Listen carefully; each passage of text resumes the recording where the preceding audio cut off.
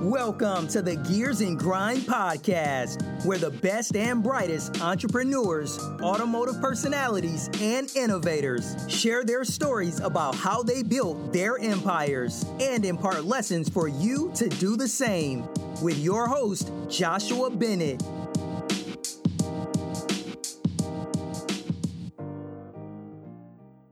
Welcome to the Gears and Grinds podcast, season 2. On this episode of the podcast, I have Ben Silver. Ben, do you mind just giving my audience and my listeners a little bit of a backstory and a little bit of an elevator pitch about what you do and kind of why you're on the podcast today? So I am a magician and certified sommelier. I work part-time as a wine director and floor sommelier at a restaurant where I also do magic. So my job is pretty much to find you the right bottle of wine and entertain you. And then also run the wine program, do all the selections of the wines. And then I also do wine and magic dinners for corporate groups and just straight magic, also for corporate groups and private parties all over the country. So I know today our focus is going to be about wines and wines for holidays and pairings and more kind of wine focused. So I'm happy to talk about that. And that's kind of cool because I live in Canada, and the province which I live in, we have a liquor license board that sells our wines, our beers, spirits, that type of thing. So I actually had the opportunity to actually work for them for a very, very short time. But I was able to learn a little bit more about wine and kind of why people really enjoy it and kind of just the complexities behind it. But what is a sommelier? I'm just kind of curious. Sure. So a sommelier... it's a French term, and it's technically the word is sommelier is a wine steward. So it is the person who presents and serves you wine and helps you pick out a wine at a restaurant to pair with your food. So that's the main job description of a sommelier. Throughout time now, sommeliers work as distributors or suppliers, in the wine industry. Or they work at the winery to help educate guests. So, but a classic job description for sommelier is a wine steward at a restaurant to help you pick the correct wine or pair your food with wine, because wine can be so confusing, especially when they're just naming the variety, they're just naming the bottle out of after the region, opposed to varietal, which is how European wines are labeled for the most part. So you're saying that sommeliers are typically found in restaurants and they kind of help people pick their wine. Like, is it offered as a service, or can people just say, hey, look, I need help with wine, and then the restaurant has a sommelier on staff? Like, how does that work? Good question. So it's more at higher end or fine dining restaurants where they'll have a sommelier on staff, a floor sommelier. And at those restaurants, the servers should have a very good grasp of wine knowledge in general. However, if they have more questions, then the sommelier can come over and help answer those.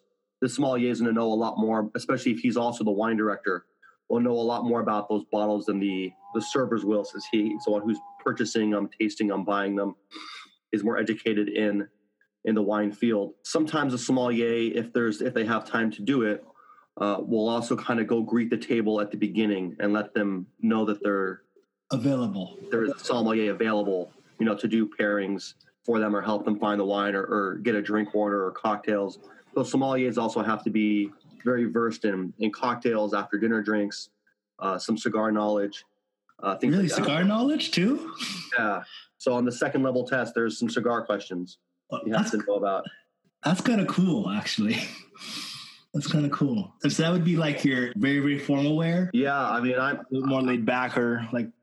So for the most part, sommeliers will be in a suit and tie. And, even on the second level test, I got deducted or deduced a point for not having my jacket closed. So they want your jacket buttoned and clean, because there's also for reasons as far as if you're serving a meal, you don't want a tie going in someone's plate. Yeah. Or cleaning over a table. So it makes sense. And it also depends on the program. I'm sure there's other programs where you don't need a tie, but, definitely a suit, or, you have to be dressing the part that you're professional as far as at least a collared shirt, a sport coat, slacks. During the course, do you guys cover the history of wine? And do you mind just telling me a little bit more about like where wine even originated, like what country, what ingredients actually go into wine, and how the ingredients kind of vary? We'll start off with like the history of wine. So I'm a certified sommelier through the Court of Master Sommeliers. So there's different certifying guilds. That's one of the more established and accredited ones. They do not teach you about the background or history of wine, or actually give you any kind of courses until you get to the third level, the advanced level, where there's a workshop to train you to take that test, which is ridiculously hard. So they kind of give you a workbook and say, learn this, start studying as much about wine as you can, different references and materials, books to reference.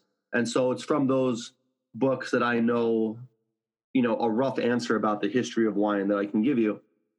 I mean, there's wine back in biblical times. I mean, one of the things that, God says to Noah when he gets off the ark is to, plant vines and bring in a harvest for wine. So I am not the most biblical or religious person, so I can't tell you when that happened, BC, AD, whatever it was. But that was, in the Bible, they mention wine. And then also, of course, in Greek and Roman cultures, they mention wine. So one of the wine stories I heard is that there was in Mesopotamia, which is now Iran or what was Persia, there was a prince whose name was Jamshid, and one of his harem was kind of being bothersome for him. So he was trying to kill her. And so they found some grapes that have fermented. It was all frothy and gross from the fermentation. They figured they would poison her.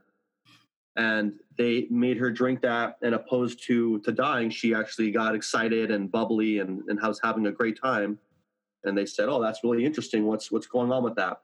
So that was one of the stories I've heard about the birth of wine, as far as it was an accident. The juice fermented. She drank it, looked like a great time. And then they're like, we want to have a good time too. So, and then there's a second question on there. As far as how the wine gets its flavors. Yeah. Okay. So, there's only one ingredient in wine, and that's grapes. So all those different flavors are coming, from different nuances. So also depending on the grape will have a certain kind of signature flavor profile. And then during the fermentation, what happens is, say the molecular structure of a peach is XYZ4. Mm-hmm.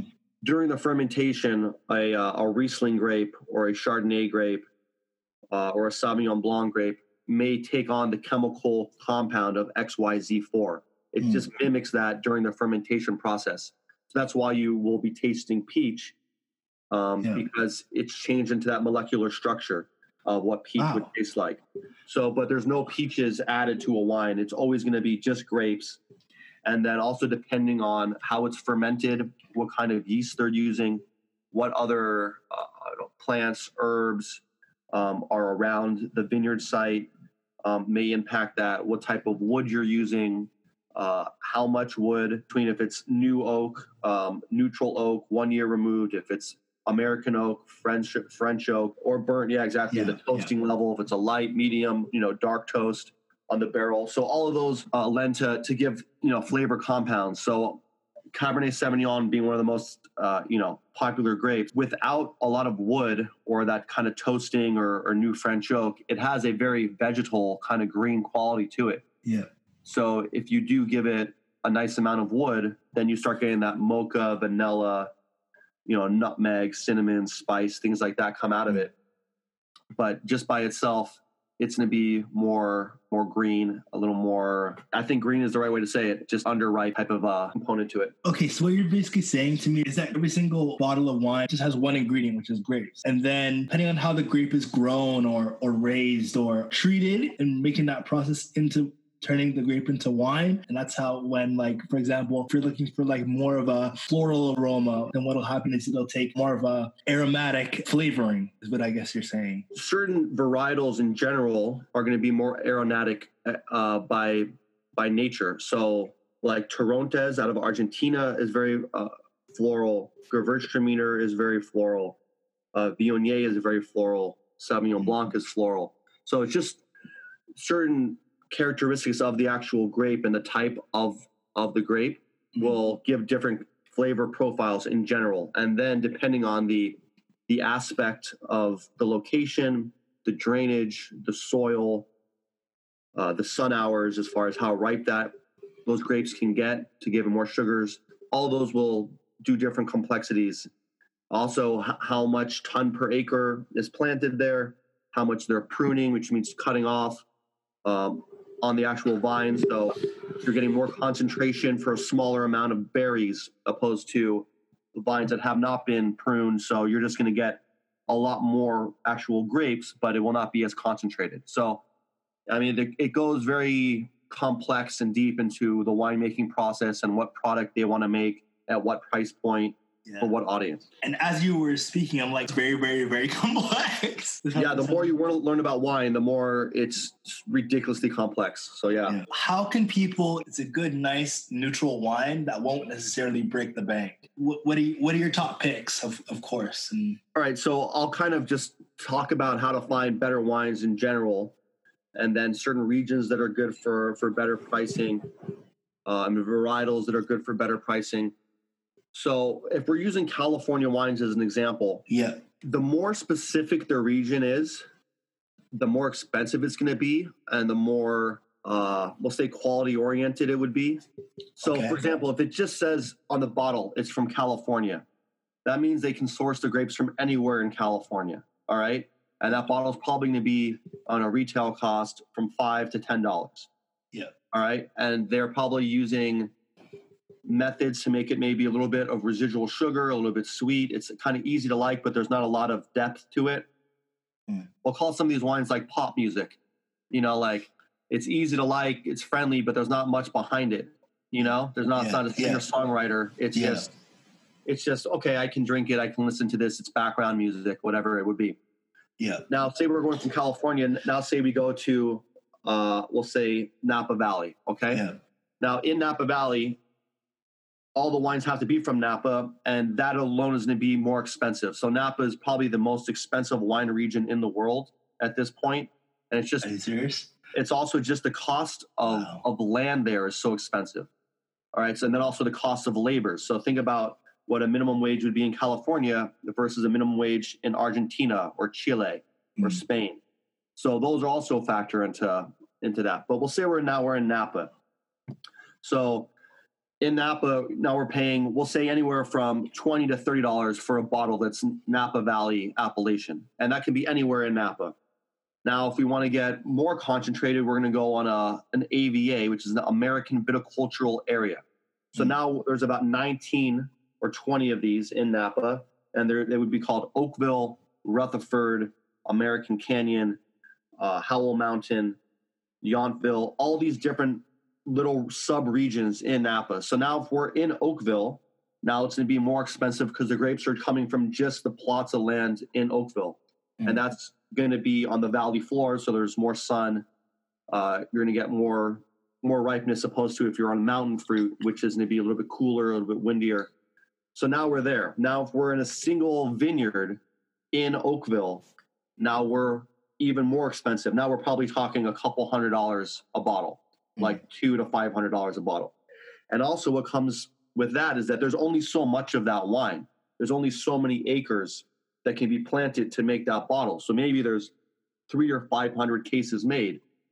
So now you have a lot of rich people who really enjoy wine who want to collect this. It's kind of a collecting piece, a show piece, and also something really special to drink.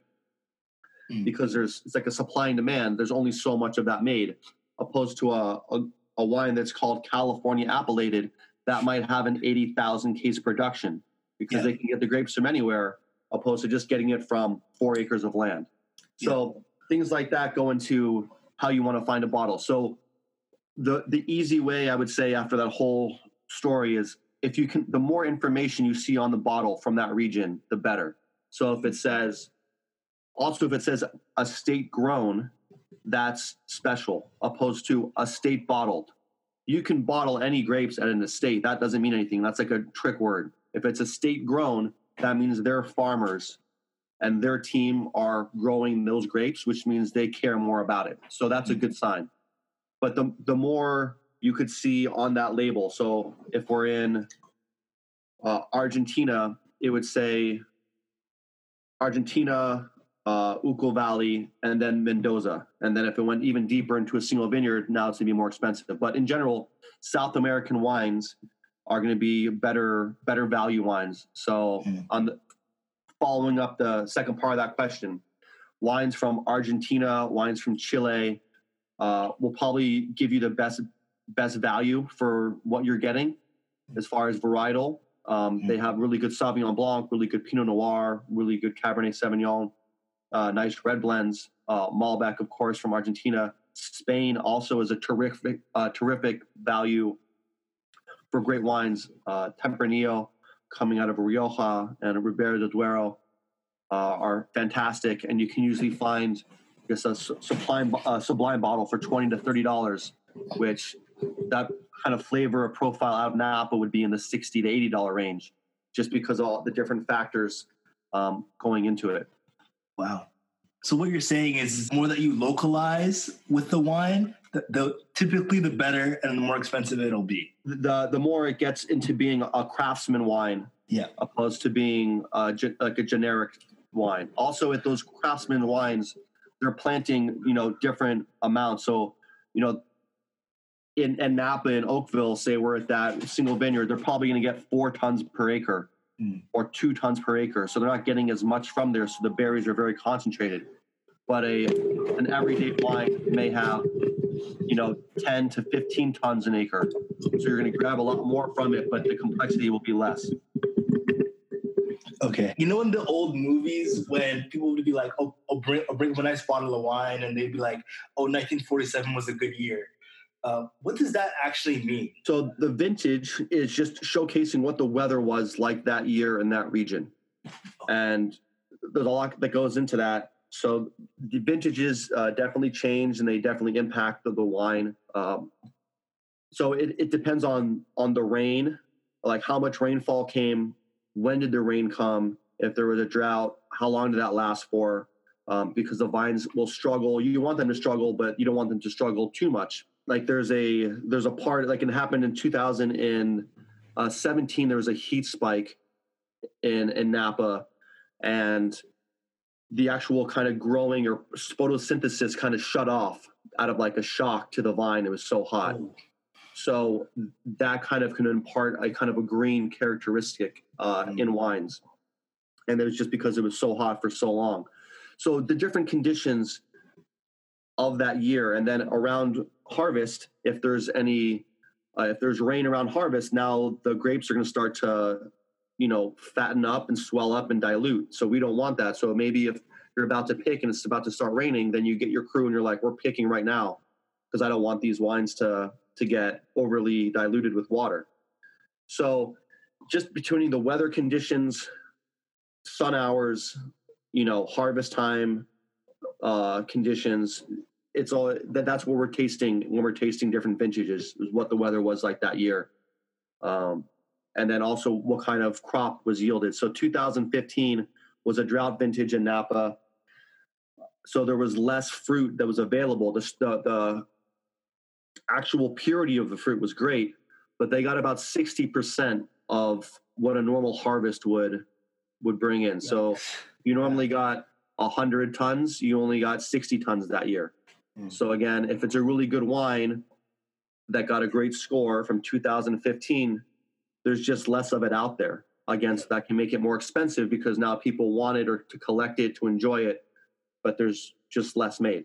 So that would be another thing that imparts, pricing. That actually clears up a lot especially for me, because I was like, how do they even know what a good year was when they were or when they were young or when they didn't even know, and then they're able to kind of figure that out. So now I'm more diving into more of the holidays, and people are starting to get stuff ready for Christmas, and entrepreneurs are giving back are gifting things to their suppliers like wines and chocolates, and just saying thank you for doing business with us for another year.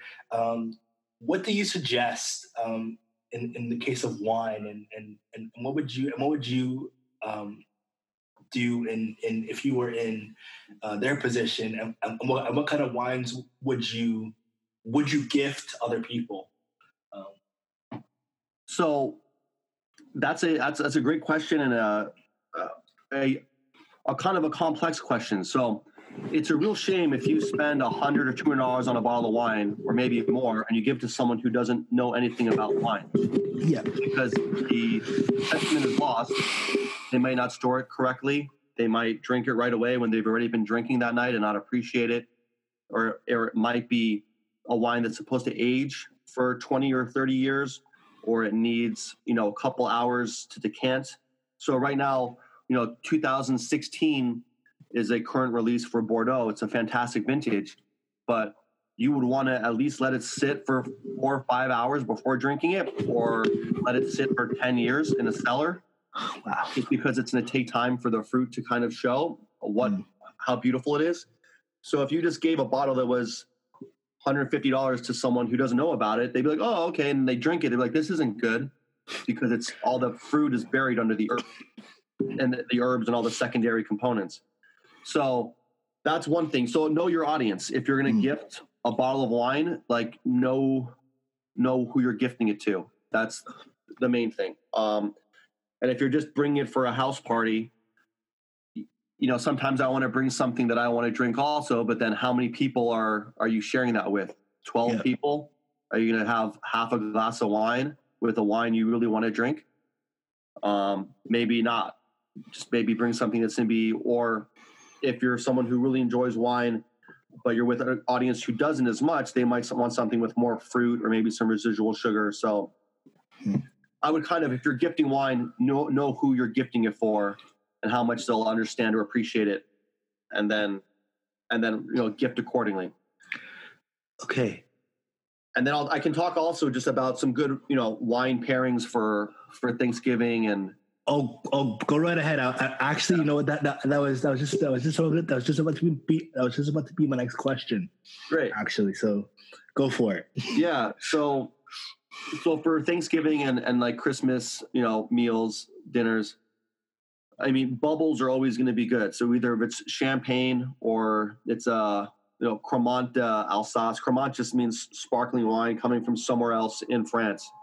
So Cremant de Bourgogne would be from Burgundy or from Alsace, or you can get a California sparkling wine, or I'm sure you may even have some sparkling wine up in your region. Oh yeah, because there's climate that can actually work for those type of wines. So sparkling wines are good. They're very food friendly. They're very festive. Bubbles are good. They pair with a lot of different foods. So that's a good way to start the evening off. Rieslings, which you probably have up in your area, are done from dry to sweet and really good food wines. So that's really nice, especially if you're pairing against kind of cranberry sauce or sweet potatoes. Things are going to be kind of sweet. So Rieslings from Germany, from Canada, from Finger Lakes in New York, from Alsace in France, all be a good way to go. Pinot Gris, also a good way to go from Oregon. These are white wines that we're speaking about right now. But Pinot Gris from Oregon, from Alsace again, maybe from California, would be nice food-friendly wines, easy drinking. They're not going to be stealing the show. They're just kind of playing really well into the meal. And then for red wines, I think Pinot Noir and Zinfandel are kind of ways to go. Pinot Noir really good with ham, with pork, with turkey. It's not going to be too heavy, too overbearing, exactly too heavy. Yeah. So California Pinot Noir would be really nice. A real Burgundy that, again, if we're talking Burgundy, we want to be somewhere where it's not just Burgundy. Now it's in Côte de Nuit, and then maybe in Côte de Nuit, now we're in Gevrey-Chambertin, like in a village there. But those red Burgundies take about 7 to 10 years to start to open up. And those bottles start around, $80 or so in American currency. So if you have it like that, then great. Then splurge for a nice Burgundy. But those would be really good for pairing. And then Zinfandel, if you want something a little bit a little bit heartier. Works well pretty with the turkey. If you're doing lamb, meats, things like that, then the Zinfandel will pair nice. It's still kind of rustic, still has a nice zing to it, especially with like cranberry. That would be a nice pairing. So those are my kind of picks. So it would be Sparkles, Riesling, Pinot Gris, Pinot Noir, and Zinfandel. Good to know. That's very good to know, actually. So my last question, actually, official question anyway, Sure. is, and you kind of touched on it a little bit. How do you become a sommelier? I know that in the beginning of the podcast, you kind of went into detail, but like, is there really any way that you, if you're where I am in Toronto, just kind of give us a generalization of like what the process would be? And then maybe people can fill in the blanks if they or fill in the specifics of the details if they want to go down that path. So if you're going to be a sommelier and actually work the job as a sommelier in a restaurant, I mean, you should already probably be working in a restaurant. So, and if you don't work in a restaurant, then start working in a restaurant. You'll probably have to work way up as a busboy or a dishwasher, and then into a server or a barback or a bartender. But having all this wine knowledge without having people skills or without knowing how a restaurant works, it doesn't really make sense. You can't just have all this wine knowledge and be like, hey, I'm a sommelier, but I've never worked in a restaurant, don't know how the computer works, don't know how a restaurant works. So that's one part of it. And then say you're already in a restaurant and you want to start the sommelier process. I actually have a colleague who's a server who's just starting this. So you want to sign, again, if you want to be sommelier, you can just be working in a restaurant, get that position, learn about wine yourself, and then have that job. I mean, it's technically a job, so you don't have to be accredited for it, but if you have the credentials, it definitely helps job security and validation for your knowledge. But if you do want to do that, again, I'm through the Court of Master Sommeliers. They do testing throughout the country, I would say every weekend. So in San Diego, it's probably here 2 or 4 times a year where there's a test. And so you'll go and take the test at your local hotel where they're going to be doing it, or you would travel to another state to do it, or a different region or a different city. So as soon as you say, I want to become a sommelier, you'll go and sign up for that test. And that the first one is called the Level 1 Sommelier. And that's the Court of Master Sommeliers. I think that test is $700. Whoa. And that is a 2-day course. So they send you a workbook and they say, know all this. That workbook's probably 4 inches thick. And it's meant to be overwhelming because wine is overwhelming, and there's a lot to learn. And it's kind of the thing where if you learn all that, that test will be really easy. But if you don't give it the respect, it won't make any sense. So you do that, you sign up for that a couple months in advance. I would give it 4 or 5 months, learn that stuff. I'll recommend some other books as well at the end of this. And then you'll go take that test, but they actually teach you at that level how to taste like a sommelier, because a sommelier is supposed to have this gift to blind taste wine and tell you what it is. So just by smelling the wine and tasting it, I should be able to tell you the region, the soil, the varietal, what the grape is, the vintage, all of that, just, how much wood was there, that type of thing, just from smelling and tasting it, which takes a long time to kind of build up the database in your brain to be able to figure out what that is. And with time, it starts to make a lot of sense. So they actually teach you how to blind taste wine for about 24 wines over 2 days. It's 12 wines each day. And master sommeliers actually can give you the course. And at the end of that, you'll take a 72-question test, and you need to get 48 right, or I believe it's 60%. And I took my level 1 over 6 years ago, so I'm not exactly sure now if that's the same breakdown, but that's how it was when I did it. After you get that level 1, sommelier, you now have a really good grasp of wine in general, as far as how it's made, the winemaking techniques, the different varietals of the world. And now if you want to get a level 2, you will sign up again, and that is another couple $100. This test is more focused on specific regions. Again, you have to know spirits, alcohol, after dinner drinks, cigars, and getting a lot more focus into sub-regions of wine. And again, maps and laws and different, like for example, by law in Italy, like Chianti Classico versus Chianti Classico Reserva, it has to spend a certain amount of time in wood and then a certain amount of time in bottle. And same thing in Rioja, as far as reserve, like Crianza, Reserva, or Gran Reserva, all spend a different amount of time in wood and in bottle before release. So just knowing things like that for the entire world and their different laws and labels and jurisdictions. So it gets pretty intense. And then you also have to you do a blind tasting of one red and one white, and tell them, again, the different flavor profiles, if there was wood, residual sugar versus dry, the soils, the climate, the grape, and the region. And then you also do a tactical service to a master sommelier, where they're going to ask you about wines, pairings, see how you can open a bottle, how you serve it, how you present it, and kind of how you think on your feet. So that's a level 2 process, and I passed that about 5 years ago.